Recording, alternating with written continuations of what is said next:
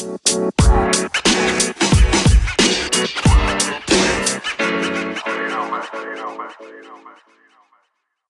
everybody, and welcome in to the Weekly Sports Talk Podcast, episode number 13. Josh Pose, I am Nick Palazzolo.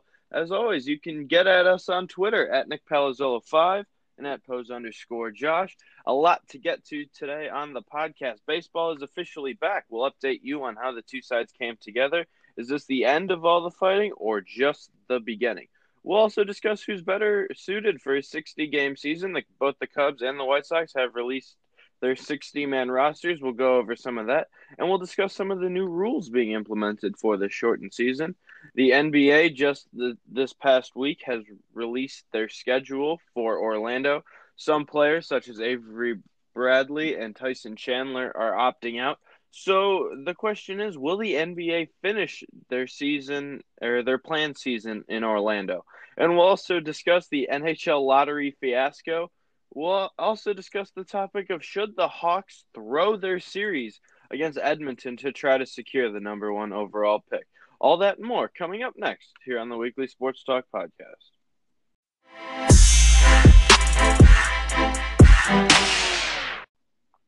All right, Josh, a lot to get to. We start with baseball.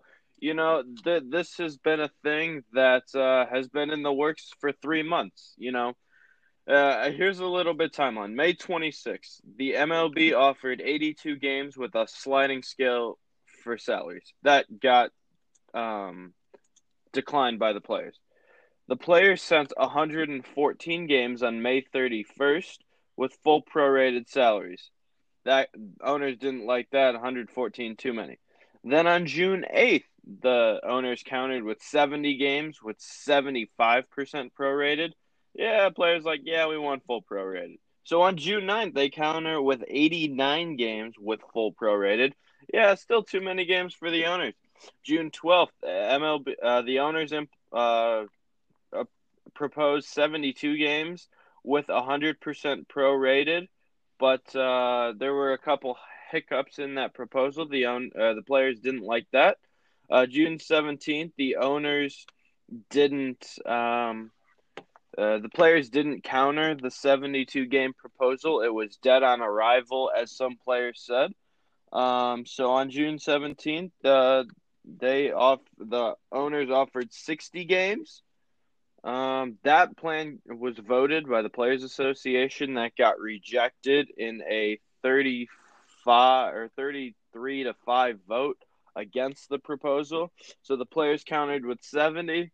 And the players, they wanted as many games as possible. They didn't get their 70. So basically, just last week, Manfred implemented his 60-game season. The big problem with the owners offering 60, like, why would you offer 60 games and then have Manfred implement 60 games?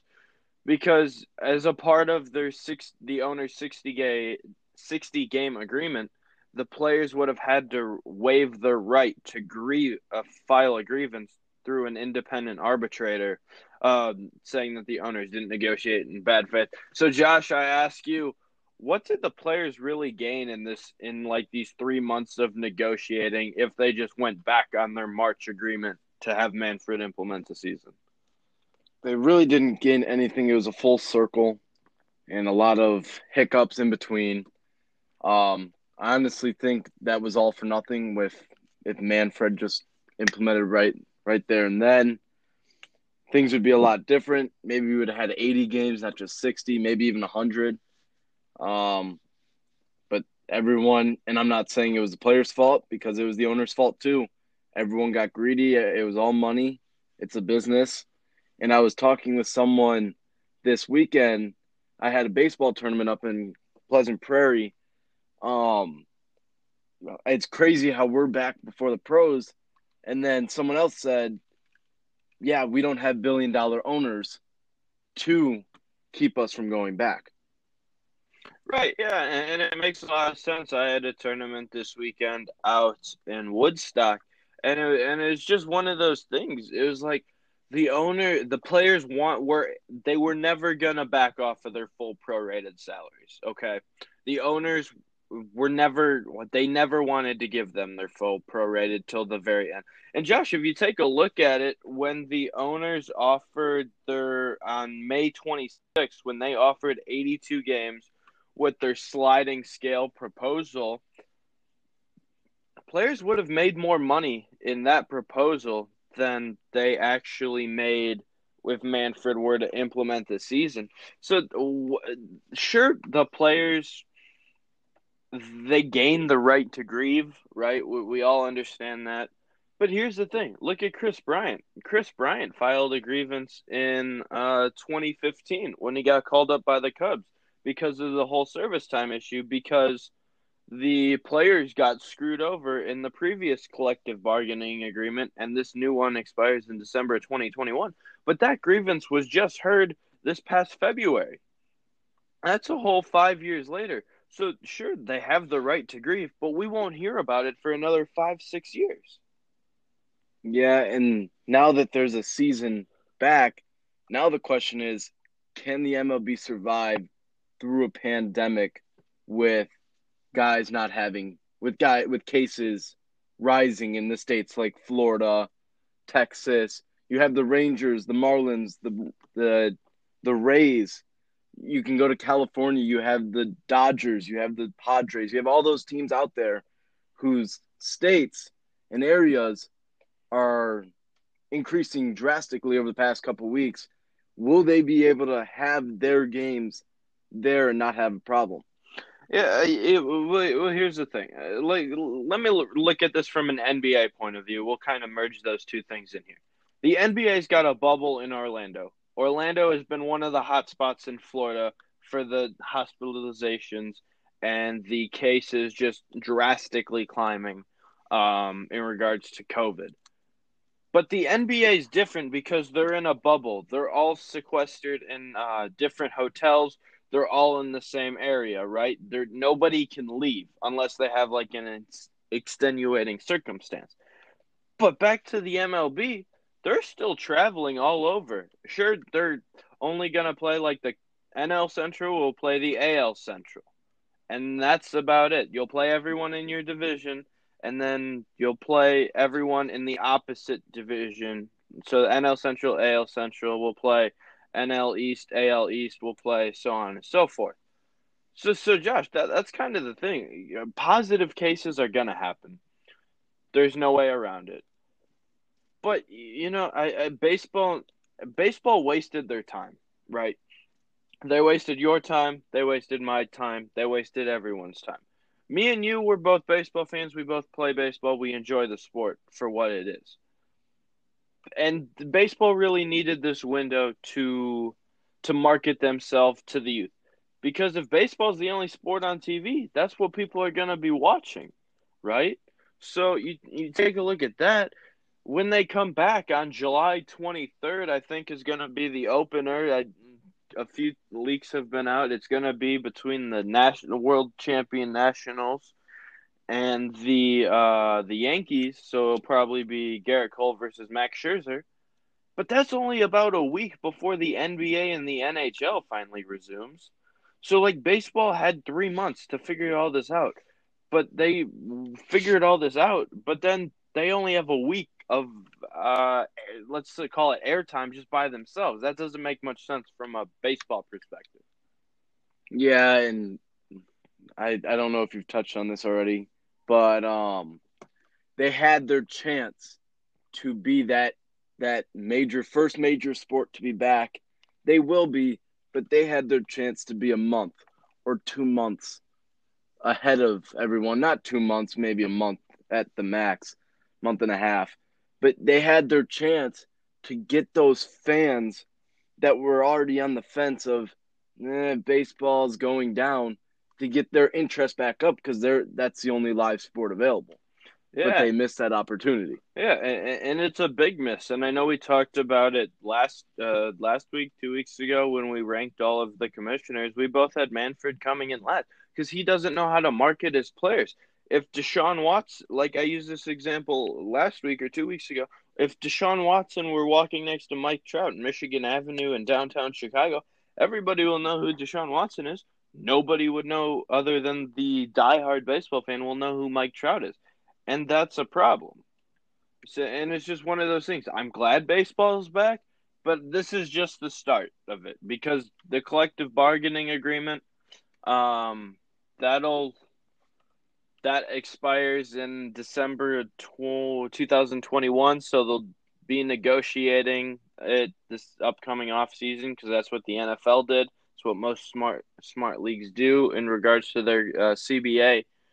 But it's just one of those things where it's like it just got annoying. It's like just figure this out. It's not that hard. Just figure it out. Get back to work. Get back to your spring training facilities or your home stadiums. And that, Josh, I think that's also an interesting thing. Is like the Cubs will be at Wrigley. Their taxi squad will be in South Bend at their single A affiliate. The White Sox will be at Guaranteed Rate. I don't know if it's been announced where their taxi squad has been, but like you're just gonna have a bunch of uh, games within yourself, a lot of inter squad scrimmages, right? I mean, and towards the end, like a week before the season, the Cubs and Sox will probably play a 3-game spring training series, right? So, but how much can a player really get ready in more inter squad games? Because if you look at the NFL, you hear this all the time. Players like um, NFL like linemen, D linemen, everybody they love joint practices, right? Because they like being able to hit other people, go against other people. But how much better are you getting if you're just playing yourself? Yeah. So, Josh, let's take a look at the 60 game season, right? It's quite interesting. 60 games. I think it's been released that the Cubs and the White Sox will play about 6 times, give or take. And that could be a fun series. But I know we talked about it this week, and I remember my answer, but I don't really remember your answer. But who's better suited for a 60 game season with a DH? Right? The DH will be universal through the NL and the AL. You take a look at an up and coming team like the Cincinnati Reds, they have all the offensive power. They're more suited for a DH. The Cubs, Kyle Schwarber might be a DH. Who plays left field? Is it Chris Bryant? Do you move him out to the outfield? Do you put Ian Happ there? Do you stick Almora there? Where's the kind of limbo? You don't have as much depth and as flexibility as you have. So, Josh, has your opinion changed? Who will be better suited for a 60 game sprint, the Sox or the Cubs? Well, I'm going to go with the Cubs, but I'm going to give you my reasons why. And I'm going to say the Cubs early, actually. The Cubs earlier in the season because you have that star player with the White Sox, Luis Robert. He'll be swinging away for everything in the first 15 to 20 games like every rookie does, and then he'll finally figure it out. So those first 15 to 20 games will be a rough. I think he'll be starting a rough spot for the White Sox. But once Luis Robert figures it out, and if what's his name? Nick Madrigal comes up at the beginning of the season. If he's up, then he'll have to start figuring it out. The first 20 games are key. If they can get over that hump with those two guys, if they're on the roster, I know Luis Robert will be. If he can get over the hump and the team could be a couple games over 500, I think the White Sox will be all right. But for this full season, the Cubs, because they have Schwarber that can be the DH, they have all these guys that have been there before. They have World Series talent. Don't know if they're still in their all where they were at in 2016, but they still have a lot of experience. And like Rick Hahn said, I don't know if I said it a couple weeks ago, you win 20, you lose 20, and it's what you do with the other 20 that will be the key this season. Right, and I think if you're comparing the Cubs and the White Sox side by side, I think the major advantage the Sox have over the Cubs is their bullpen, right? The Cubs bullpen, you don't really know. Kimbrel's going to be your closer, but other than that, who's going to be your high leverage guy? Will it be Rowanwick? Will it be Bradwick? Jeremy Jeffries has done it before, but he's fallen off. Is it lesser names like Dan Winkler, Casey Sadler? Players like that. Kyle Ryan's another one. But if you take a look at the Sox pen, they got Colome, they have Herrera, they have Aaron Bummer, they have Steve Cishek, and Joe Madden ran Cishek's arm into the ground year after year when Cishek was on the north side. But it's just one of those things where it's like, it's one of those things like how does newcomer David Ross and Ricky Renteria, how are they going to manage their bullpen? Right? Most pitchers have been throwing, but they haven't probably been throwing to hitters. It's 60 games, and every matchup, every mistake might cost you, right? So you take a look at it. Are you going to use Cishek 3 days in a row? Or are you going to use him every other day? How is it going to work? For the Cubs, are you just going to, especially for the Cubs going into this year, it typically gives you typically have a manager figuring out his bullpen a month or 2 months into the season. David Ross doesn't have that luxury with the Cubs. So I think it's one of those things he's got to try and figure out.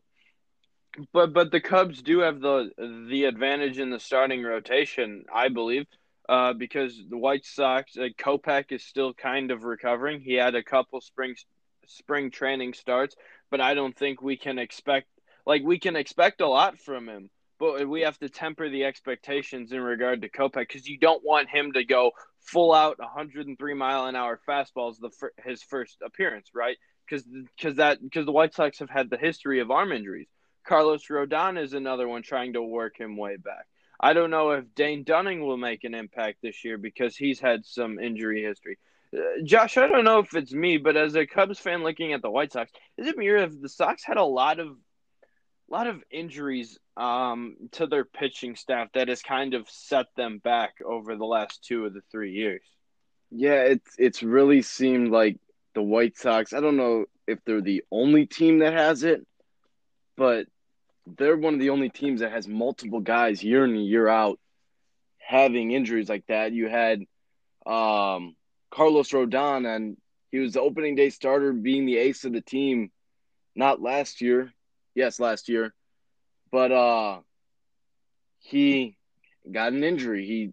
You had Michael Kopech coming in, making his debut, and then about 4 or 5 starts later, he's done with Tommy John, I believe.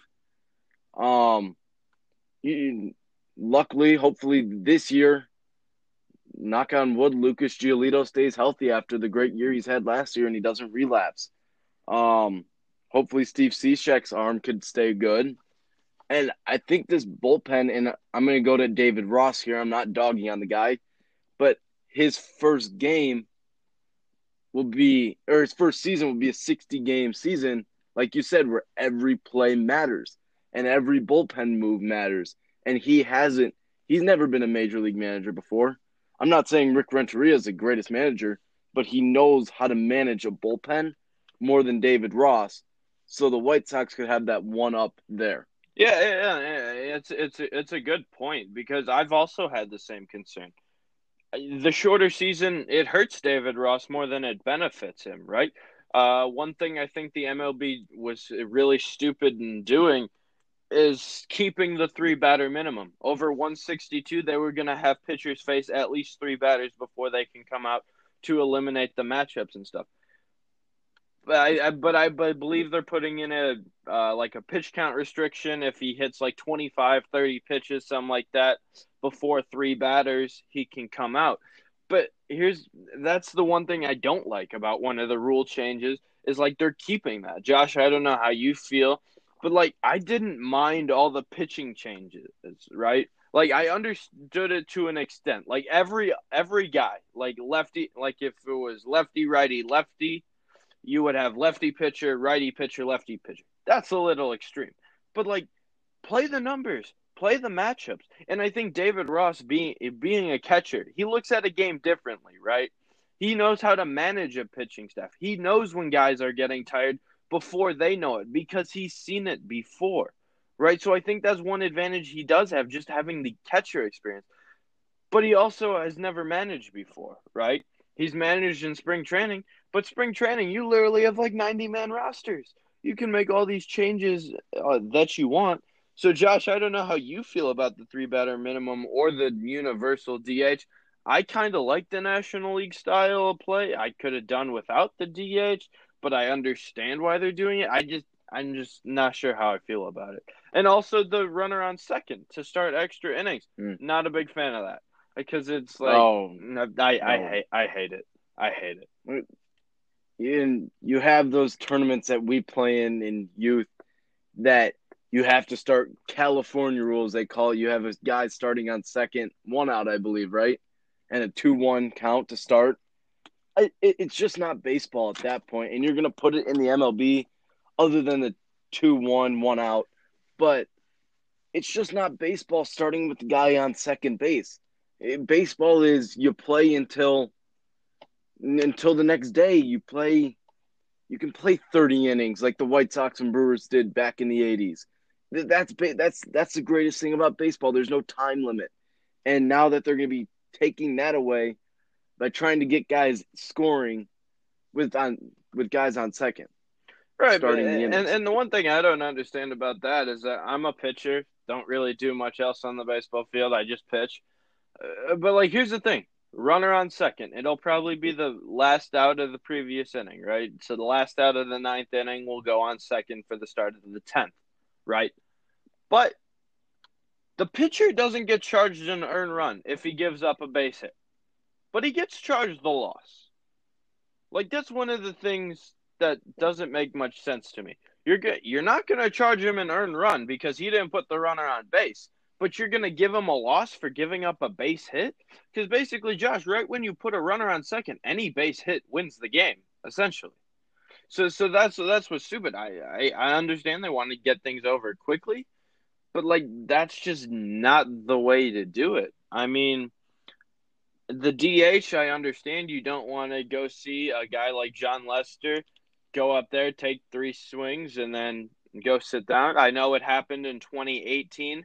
Uh, in order to keep Pedro Strop in the game, Joe Madden had to use him as a hitter.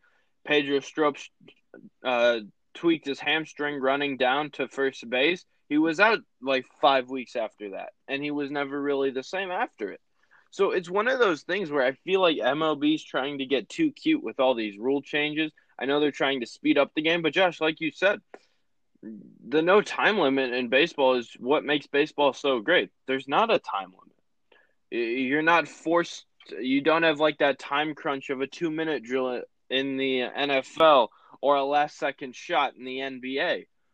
It's just one of those things where I feel like the MLB is trying to get too cute with some of these rule changes. Like I understand why some of them are happening, but I also don't think some of these rule changes are necessary. Let's move on to the NBA. The NBA released a schedule, and some players such as Avery Bradley, Tyson Chandler are opting out.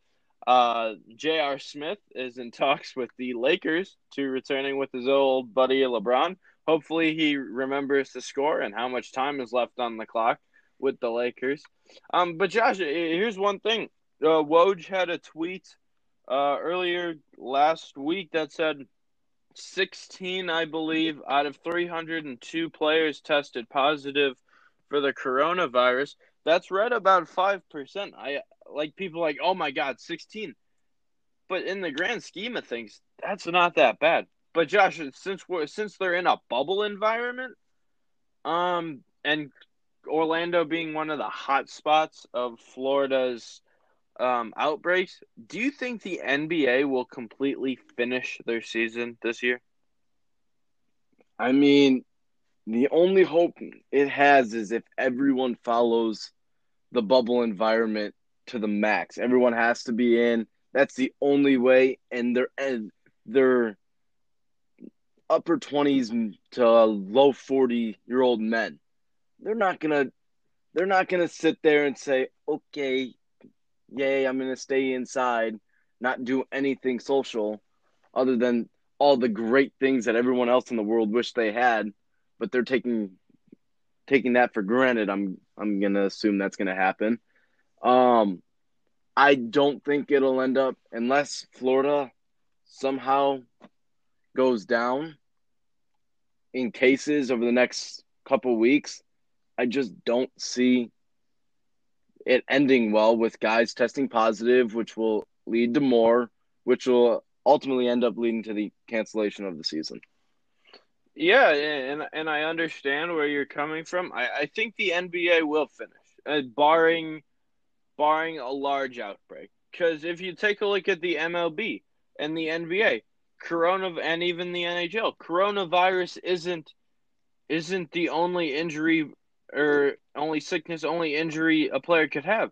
LeBron could go out there, he could pull his hamstring, he could tear his groin, stuff like that, just because they haven't played in so long. So yes, players, it's inevitable for players not to test positive. It's gonna happen. They will be quarantined for 10 to 14 days. They will need to have two negative tests before they'd be fully cleared to resume.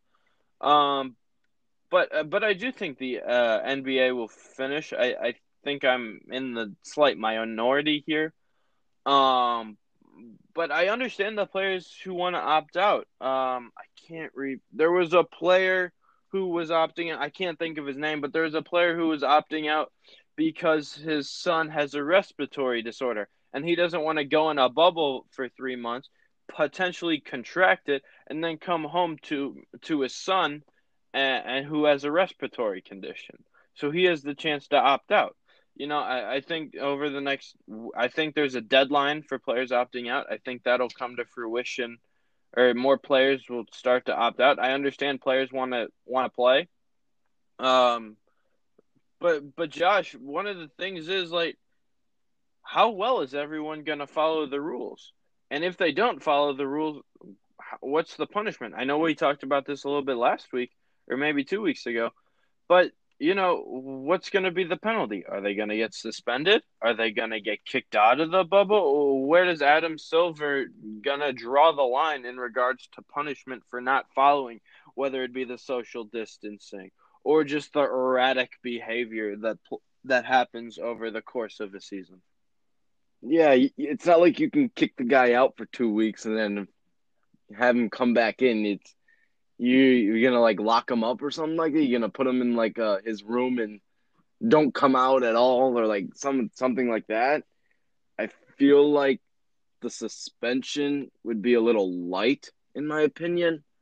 Because what are they gonna like? They're suspending him from games, but where is he gonna be In his if he hotel already room. went out? But who's gonna monitor that? Is there gonna be a security guard standing in front of his door, Exactly. making sure That's he what doesn't I'm leave? saying. Where's Silver gonna draw the line? Is like a first time offender? Is he gonna get kicked out of the whole bubble, and the team will have to have a replacement player come in and replace him? Players are teams are also gonna have to, hope that their teams um follow the directions and the guidance provided by the NBA and the NBAPA. But it's one of those things, like, what happens if players don't follow the rules? Because as the old adage goes, boys will be boys, right? So you look at it, how mentally draining will this bubble be? I understand some families will be able to come into the bubble to see their relatives, but it's one of those things where it's like, where do you draw the line? And I'd be interested to see, like, the first time this comes to fruition, like how it happens.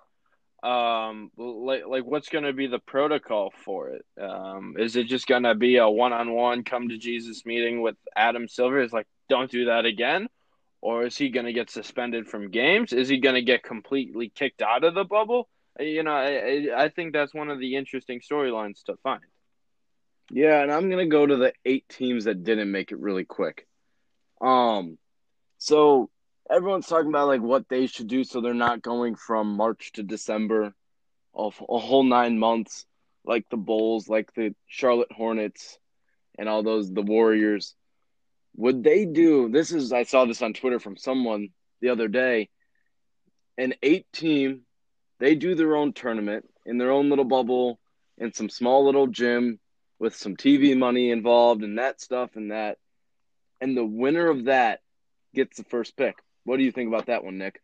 Yeah, I like it, but if you're the Bulls, is Jim Boylan coaching that team? Do you really want Jim Boylan coaching that team? I heard Joe Cowley, he was on with David Kaplan on ESPN 1000 this morning. He says Jim Boylan's confidence is being back is sky high. Sure, Arturis and Mark Eversley could come back. They have a plan. They're kind of looking into Emi Udoka, Adrian Griffin are some names that have been names of some substance that have been tied to the Bulls. But it's one of those things where it's like I like the idea, but if you're a Bulls fan, how does that work? I understand players want to play, and there's been talks for the 8 teams that didn't make it to play some kind of tournament in some kind of bubble format, just to play, just to kind of stay fresh, because the Bulls could potentially be going 9 months. The Bulls, the Warriors, the Cavs, they could all be going like 9 months without playing an actual NBA game.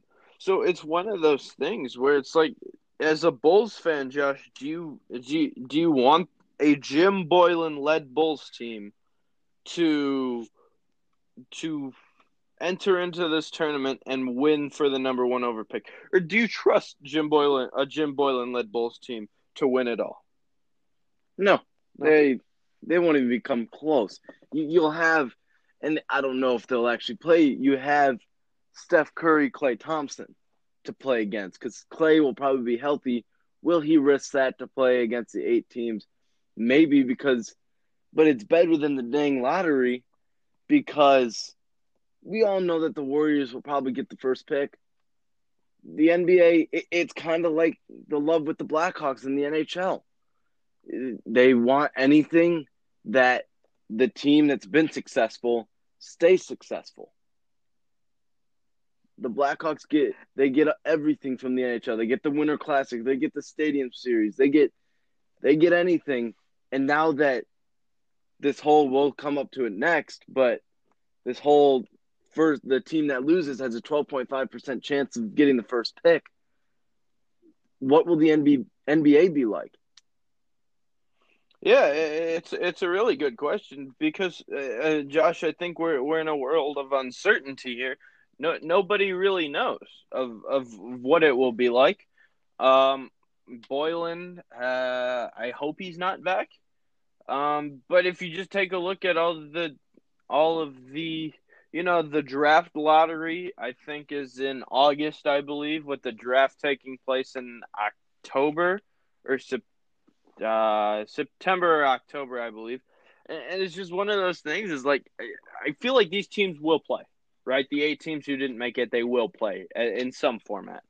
But it's just one of those things, and I know we'll get into the NHL lottery in just a second. But it's like one of those things where it's like nobody's really sure about what's gonna happen. Yeah, it's just go ahead. No, you go. Well, it's just I'd rather have these teams duel it out for the first pick other than a bunch of ping pong balls jumping around and someone picking it up, even though it might be tainted. Right, but because no, if I had to guess, nobody's gonna be wearing gloves, right? If I just had to take a wild guess, nobody's gonna be wearing gloves. They'll probably social distance. They might not. They might do it. Who knows? Will the rules be strictly enforced, or will they be loosely enforced? It's one of those things that will kind of be in wait and see mode. All right, let's move on to the NHL lottery fiasco. The NHL had phase number 1 of their lottery.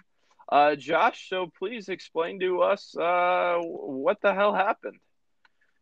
So you had about 7 teams wanting to be the number 1 pick.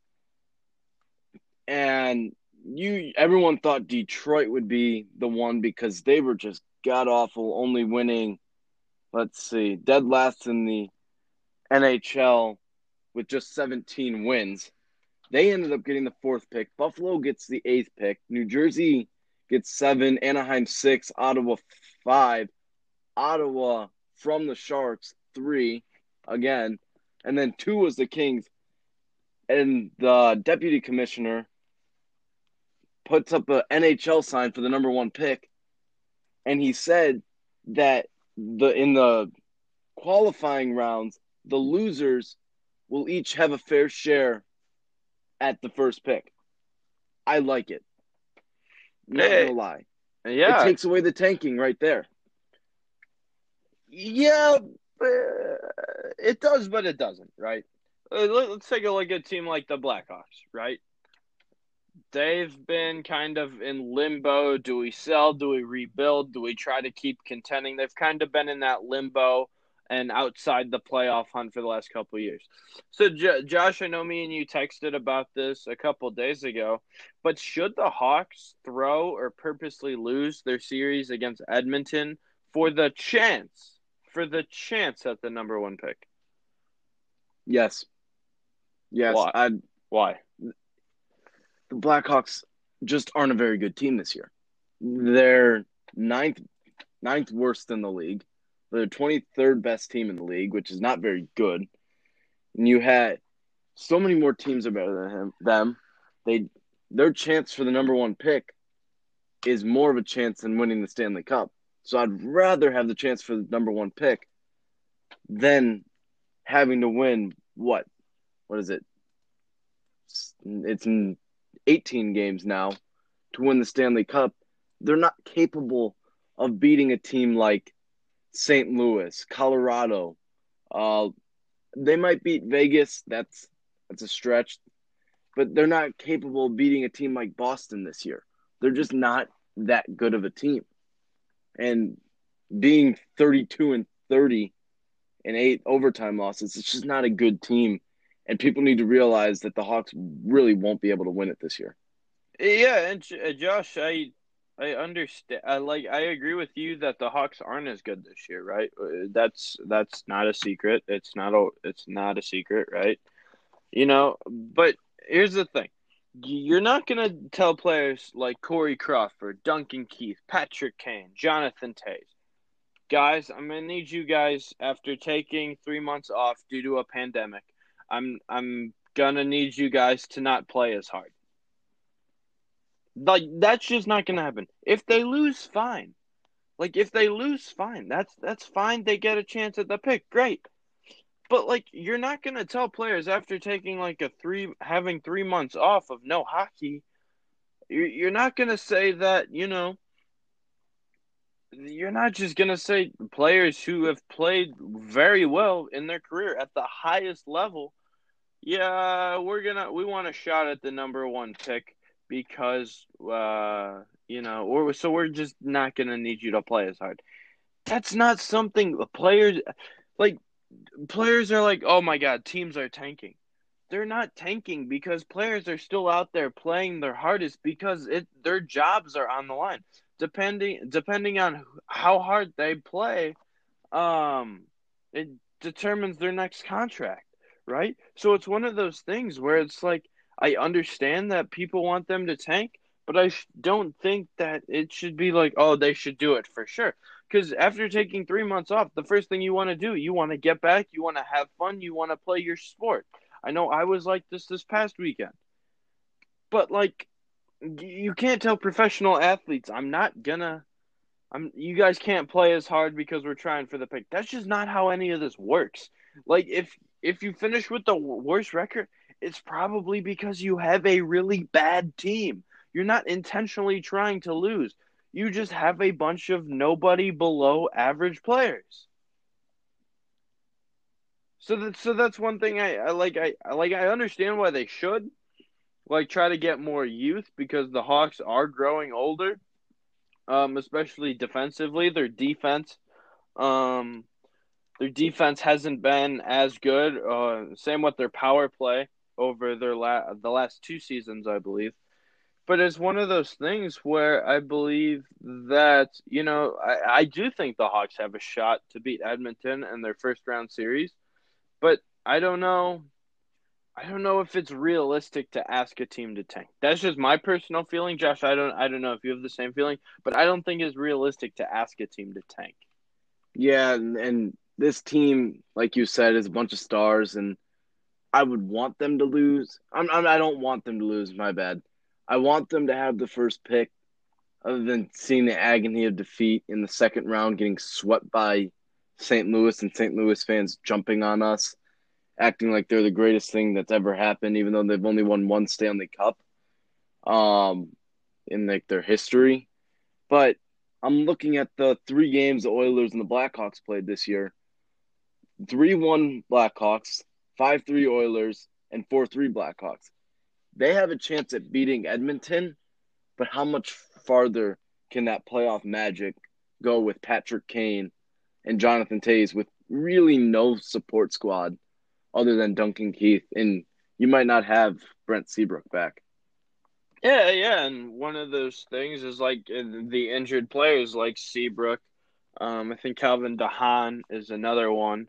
But will these players come back to make an impact? I know Seabrook has had shoulder injuries. I believe he's also had some head issues over the last couple years now. But it's one of those things like sure they're a good team, they could beat Edmonton, but like I understand your point of them moving on, but it's like in the playoffs, anything can happen. Playoff hockey is one of the great things about sports. Playoff hockey is great. I love playoff hockey, but it's like I understand the first round pick. Like just realistically think about it like this: there was only a 0.8% chance of this happening, of a losing team in the qualifying round getting a they're getting the first round pick. So I just thought it was just kind of funny how it happened, right? So and it was like you should have seen Twitter after it happened. Everyone was going ballistic about it. It was like, holy cow! Now a team like the Hawks have to draw that fine line of should they play, should they not play well, like what should they do? Yeah, I was looking at odds the other day and if you put and I was listening to something, if you put $50 down on the Blackhawks to win the Stanley Cup, you get over $3,000. And I was talking to my uncle the other day, and he put down a bet, or I don't know if he did yet, but it was $75, and he'd win $5,000 if the Hawks just made it to the Stanley Cup final. Yeah, Do you? I mean, it's a good value play. I mean, you take a look at it, the world of sports betting. A team like the qualifying round. Take a look at the team with experience, right? Hawks have that experience. Most of their players have been on the three-peat teams, right? So they've been there before. They know how to do it. It's not a bad play. It might be kind of a long shot, but it's not a bad sports betting play. I know if you take a look at the MLB odds, the Cubs are about their over under is 32 wins. I think the White Sox are at 31 or 31 and a half. I feel like the over is a good play there. But it's just one of those things where the Hawks, I do feel like they have a chance. How far they will go, I'm not sure, because we still haven't really seen how what shape these guys are in. What kind of shape is Patrick Kane? What kind of shape is Duncan Keith in? Right? They traded away Eric Gustafson. They traded away Robin Leonard. Right? So you take a look at that. And we still don't have a president after John McDonough got fired.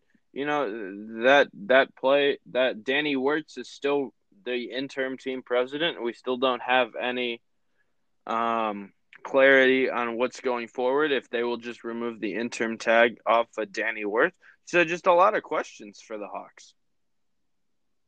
Yeah, and it will they take off the? Did you say will they take off the interim tag? Yeah.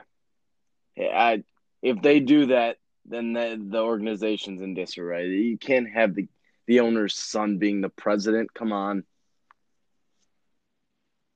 Take a look at the Bulls. I mean, Michael Reinsdorf is the team president and the How CEO. well is that going? He just fired Pax. Hey, Josh, take a look at it like this. They don't care about the team. They just talk. They just care about money, right? Mm-hmm. They look at it from a business. Reinsdorfs have been really good, in terms of making money, right? They're great business people. So it's just one of those things where they just look at it from from a financial aspect, right? It's one of those things like everybody thinks the Reinsdorfs have shitty teams, but they just look at it from the money. If they're still collecting a check every month or every year, you know, for them, that's a success. Yeah, Josh, you got anything else before we wrap up? I'm good. And a little side note to all of our 6 listeners, we will be taking a brief hiatus for a couple of weeks on a focus on our baseball tournaments, with those starting to wrap up. So I don't know when we'll be back. We'll be back though. Will it be in July? Probably towards the end of July. I don't know. Kind of all up in the air right now. But that'll do it. For Josh Pose, I am Nick Palazzolo. Thank you to our 6 listeners for listening to episode 13 of the Weekly Sports Talk podcast. Be safe, wear a mask, social distance, and have a great day.